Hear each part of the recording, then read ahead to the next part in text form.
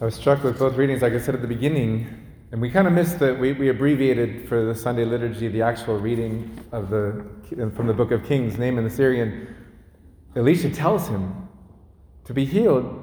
Actually, he sends a messenger to tell him. He doesn't even come out himself.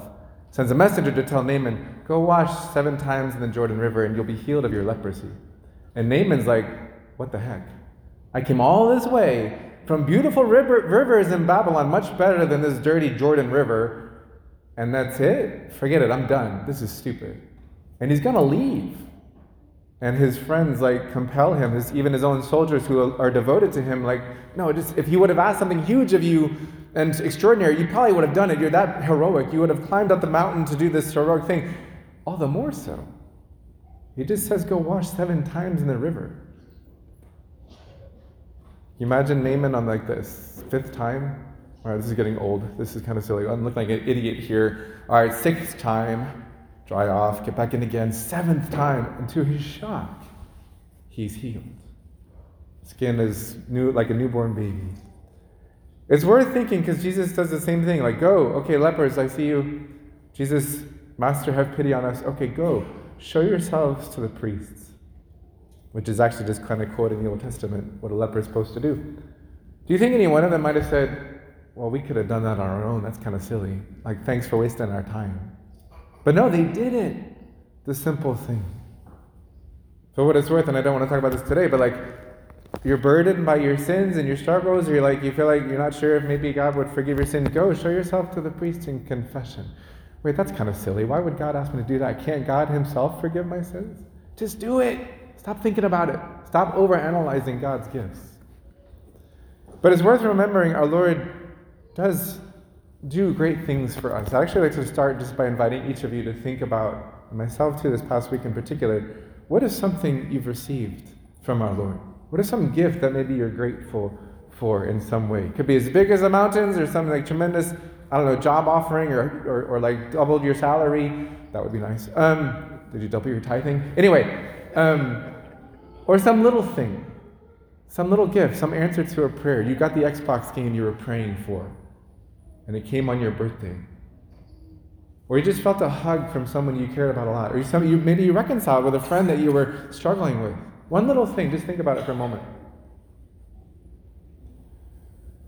Our Lord does this tremendous thing for these 10 lepers. If you don't know what a leper is, don't Google any pictures, but it's disgusting.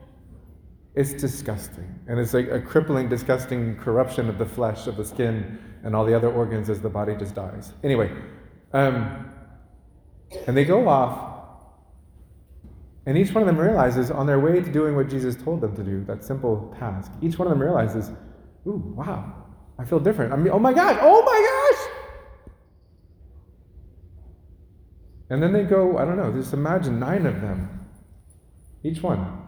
I'm going to go tell my parents. I'm so excited. This is awesome. I'm going to go tell my friends. I'm going to go back to my boss who fired me 2 years ago because of this leprosy. Now I'm going to get my job back and get some money. I'm going to go beat up the guys who didn't give me what I asked them for a year and a half ago when I needed help and they pushed me away because I was a leper. I'm going to go beat them up. Whatever I'm going to do, they could just quickly do all these things.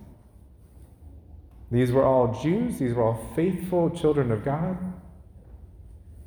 One of them, the Samaritan, the foreigner. I'm going back to that guy. I'm going to thank him. I'm going to kneel down at his feet. You imagine as he's walking or running back, he's thinking, what am I going to do? Do I kneel? How do you treat a God man? I've never had that happen before. But he does it. And I zero in on our Lord's reaction. Don't waste your time. Go do something useful with your life. You don't need to thank me. You knew I'm God. This is what I do. No, he's like, wow. I'm really touched, but where are the other 9? Didn't they receive the same healing? Has none but this foreigner? The guy didn't even come to the Jewish synagogue. Like he doesn't even know I'm his God, but he came. Where are the other 9? I want you to just tap into that heart, human heart of Jesus Christ. I was hoping they might have come. I was looking forward to seeing them come. but they didn't come. Our Lord does things for us. Our Lord is present in different ways around us, in the littlest things to the biggest things. The gift of my life, the gift of my talents. I got an award in my participation in high stepping. That is awesome. Lord, thank you for giving me the gifts that enabled me to be on the team. I'm grateful. Gratitude evokes a response. And I was kind of distracted as I thought about the ways of responding. We do something, we want to give back. Whether it's our time, an attitude of thanks, a moment of prayer, or from other things, the very gifts God has given us, can't we give those back? I was distracted because that's kind of what ministry is. The word ministry, we don't use it a lot, maybe, I don't know, our outreach. Everything we do in church, it's ministry. It's a giving back because first I received. And our Lord's looking for that. You notice we actually say in the gospel, the Eucharistic prayer, we give you thanks for counting us worthy to stand in your presence and minister to you. That we have a chance to come, stand before you, and give back. It is a heartfelt thing that I do when I'm volunteering or helping in some way or coming in adoration from the heart. The raw material God has given me, whatever talents He's given me, I want to use them for Him. I want to give them back to Him. It's not just obligation. I come to Mass because I'm supposed to.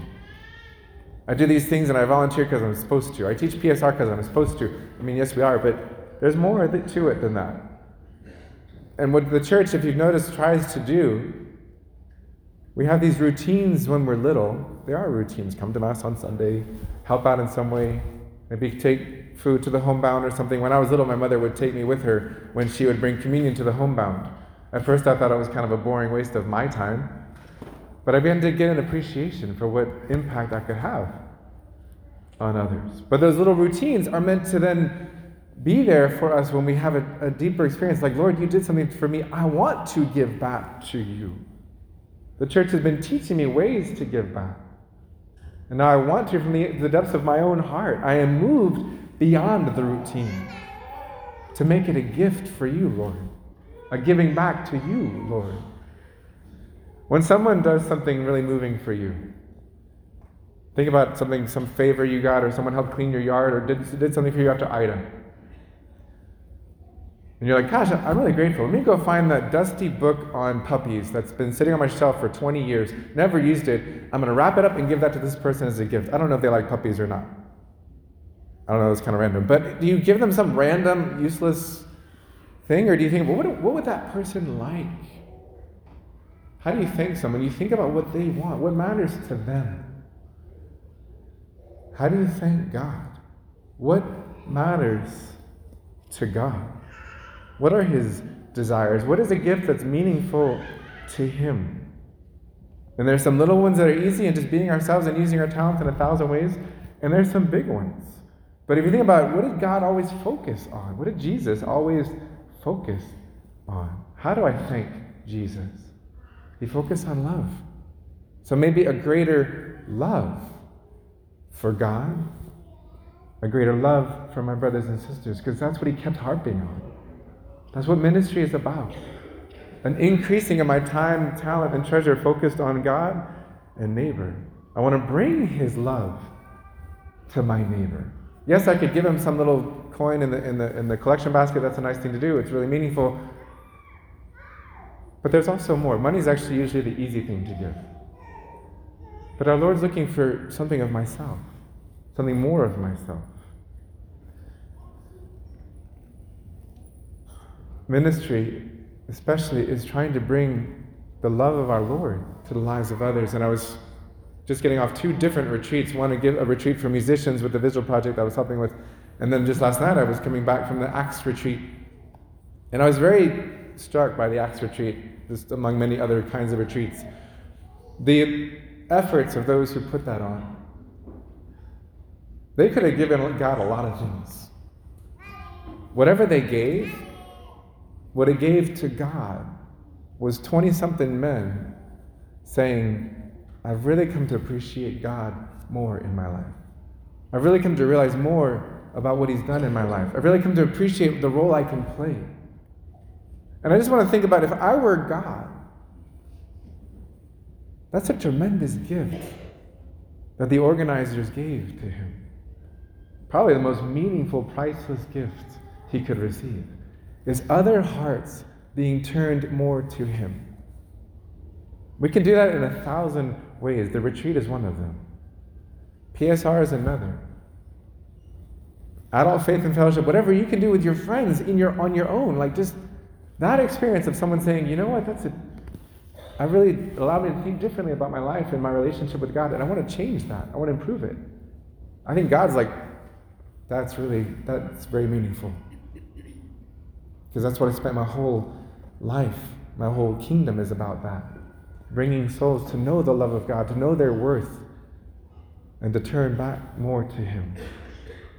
That's some of the higher end, high maintenance things. I do want to encourage each of us to realize we all have a role to play in having that impact on people around us. But I just want to list off, there's a whole bunch of things that I don't want you to miss, but I want you to realize it's how do I give back to God? Like that. Some sort of effort ministry, whether it's social concerns ministry, helping those in need materially. The Knights of Columbus, the M&Ms, decorating the temple of the Lord, because I love him, because I'm grateful for him. Not because somebody's got to do it, so I might as well do it. I'm grateful for what he's done for me. I want to make his house look more beautiful. Just I have a talent for art, for beauty. I want to offer that to him. When I was on the Vigil Project retreat for musicians, they took a moment, they were doing a song in adoration, and they were doing an a cappella, Lord, I Need You. It was beautiful. I was in confession, I couldn't really hear. Then I heard this mixture of voices, totally unplanned, spontaneous. The leader just said, why don't y'all just offer God your voice in some beautiful way? Just sing to him as you feel moved. And these are somewhat gifted musicians, and some of them are rookie musicians, and they just strove to have their voices blend. It was the most beautiful thing. From the depths of their heart, Lord, you gave me this gift of sound and music, and I give it back to you. I'm going to highlight our choir just for a moment, because right there, maybe they're there because someone guilted them into joining the choir, but maybe they're there because they have a gift to offer our Lord. No one in particular, but they have a gift to offer. And just between you and me, St. Charles Parish, with our love for the arts and our emphasis on music and so many things of the arts, I think there's a lot more people who could be involved in giving our God the gift of their musical talent that he gave them first. To be involved in some way. So many ways, liturgical gifts, our readers, and everything that we do, our altar service, thank you all very much for giving back to God. I'll close with this because it's been on my mind a lot lately, and you've heard me say it. What is the parish? What is the church? Is it a place, a building, a facility? Is it a duty, an obligation? I have to do church now. I have to do my church stuff. The parish in particular, I think, is striving to be a coordinating platform for everyone's individual response to be brought together effectively, to make a bigger difference, a huge difference. Well, what can I give? I have all my limitations and I don't know what to offer. I love St. Paul's response in the second reading. He's chained. He's literally in chains. He's in prison. What could he give? I don't know, but he gave a lot. And he says, but the word of God is not chained, not hindered by my limits. So whatever I can give, I just give and let God do the rest. I could do something in thanksgiving to God by myself. I could, teach my own family, my own kids, the faith maybe. But wouldn't it be much more meaningful to our Lord if 10 and 20 and 30 and 500 families got together to reach 1,000 or 2,000 young people and other families, and helping them understand God's love for them? It's a big thing. We're all trying to give back to God. The parish stops thriving and starts dying when people stop wanting to give back to God together. They stop caring about giving back to God. And I was struck as definitely, if you haven't heard, like there's a lot of discussion right now and post Ida and everything else, like not to mention the last 20 years of demographic changes. Like some parishes well, all parishes right now are being invited to look at themselves. Are you alive? Are you growing? Are you dying? Are you already dead? And what can you do about it? It's actually trying, hopefully, to get a handle on things ahead of time. Is our world changing, and are you adapting with the changes of the world? Or are you still doing things that you were doing in the 50s? Because it's time to change in how you bring the gospel to people of today. And I'm imagining myself, well, why not? Let's play the game. Fast forward 5 years from now, 10 years from now. And you find out this awful news that Holy Family is going to consolidate with another church, and you know what? Our doors are going to close. Oh my gosh, how dare the Archbishop do that? That's so terrible. Wrong, shame on him. Well, whatever. Perhaps leadership changes could have been different, but my first question for myself and each one of us, how many people have I invited to come to church events in the last 5 years? Because if I didn't invite anybody, then the reason the church is closed is me. And that's reality. We just ask the Holy Spirit to help us change what we need to change now, so that the future has a very different outlook, very different image. Our Lord has given us so much, and I won't stop saying this. Holy Family, we have been given so much. Are we like the 9 Samaritans, the 9 lepers who just were too busy to have time to give back? Or is it time for us to give back, and give back very generously for all that we've received? Amen? Jesus, Mary, and Joseph, pray for us.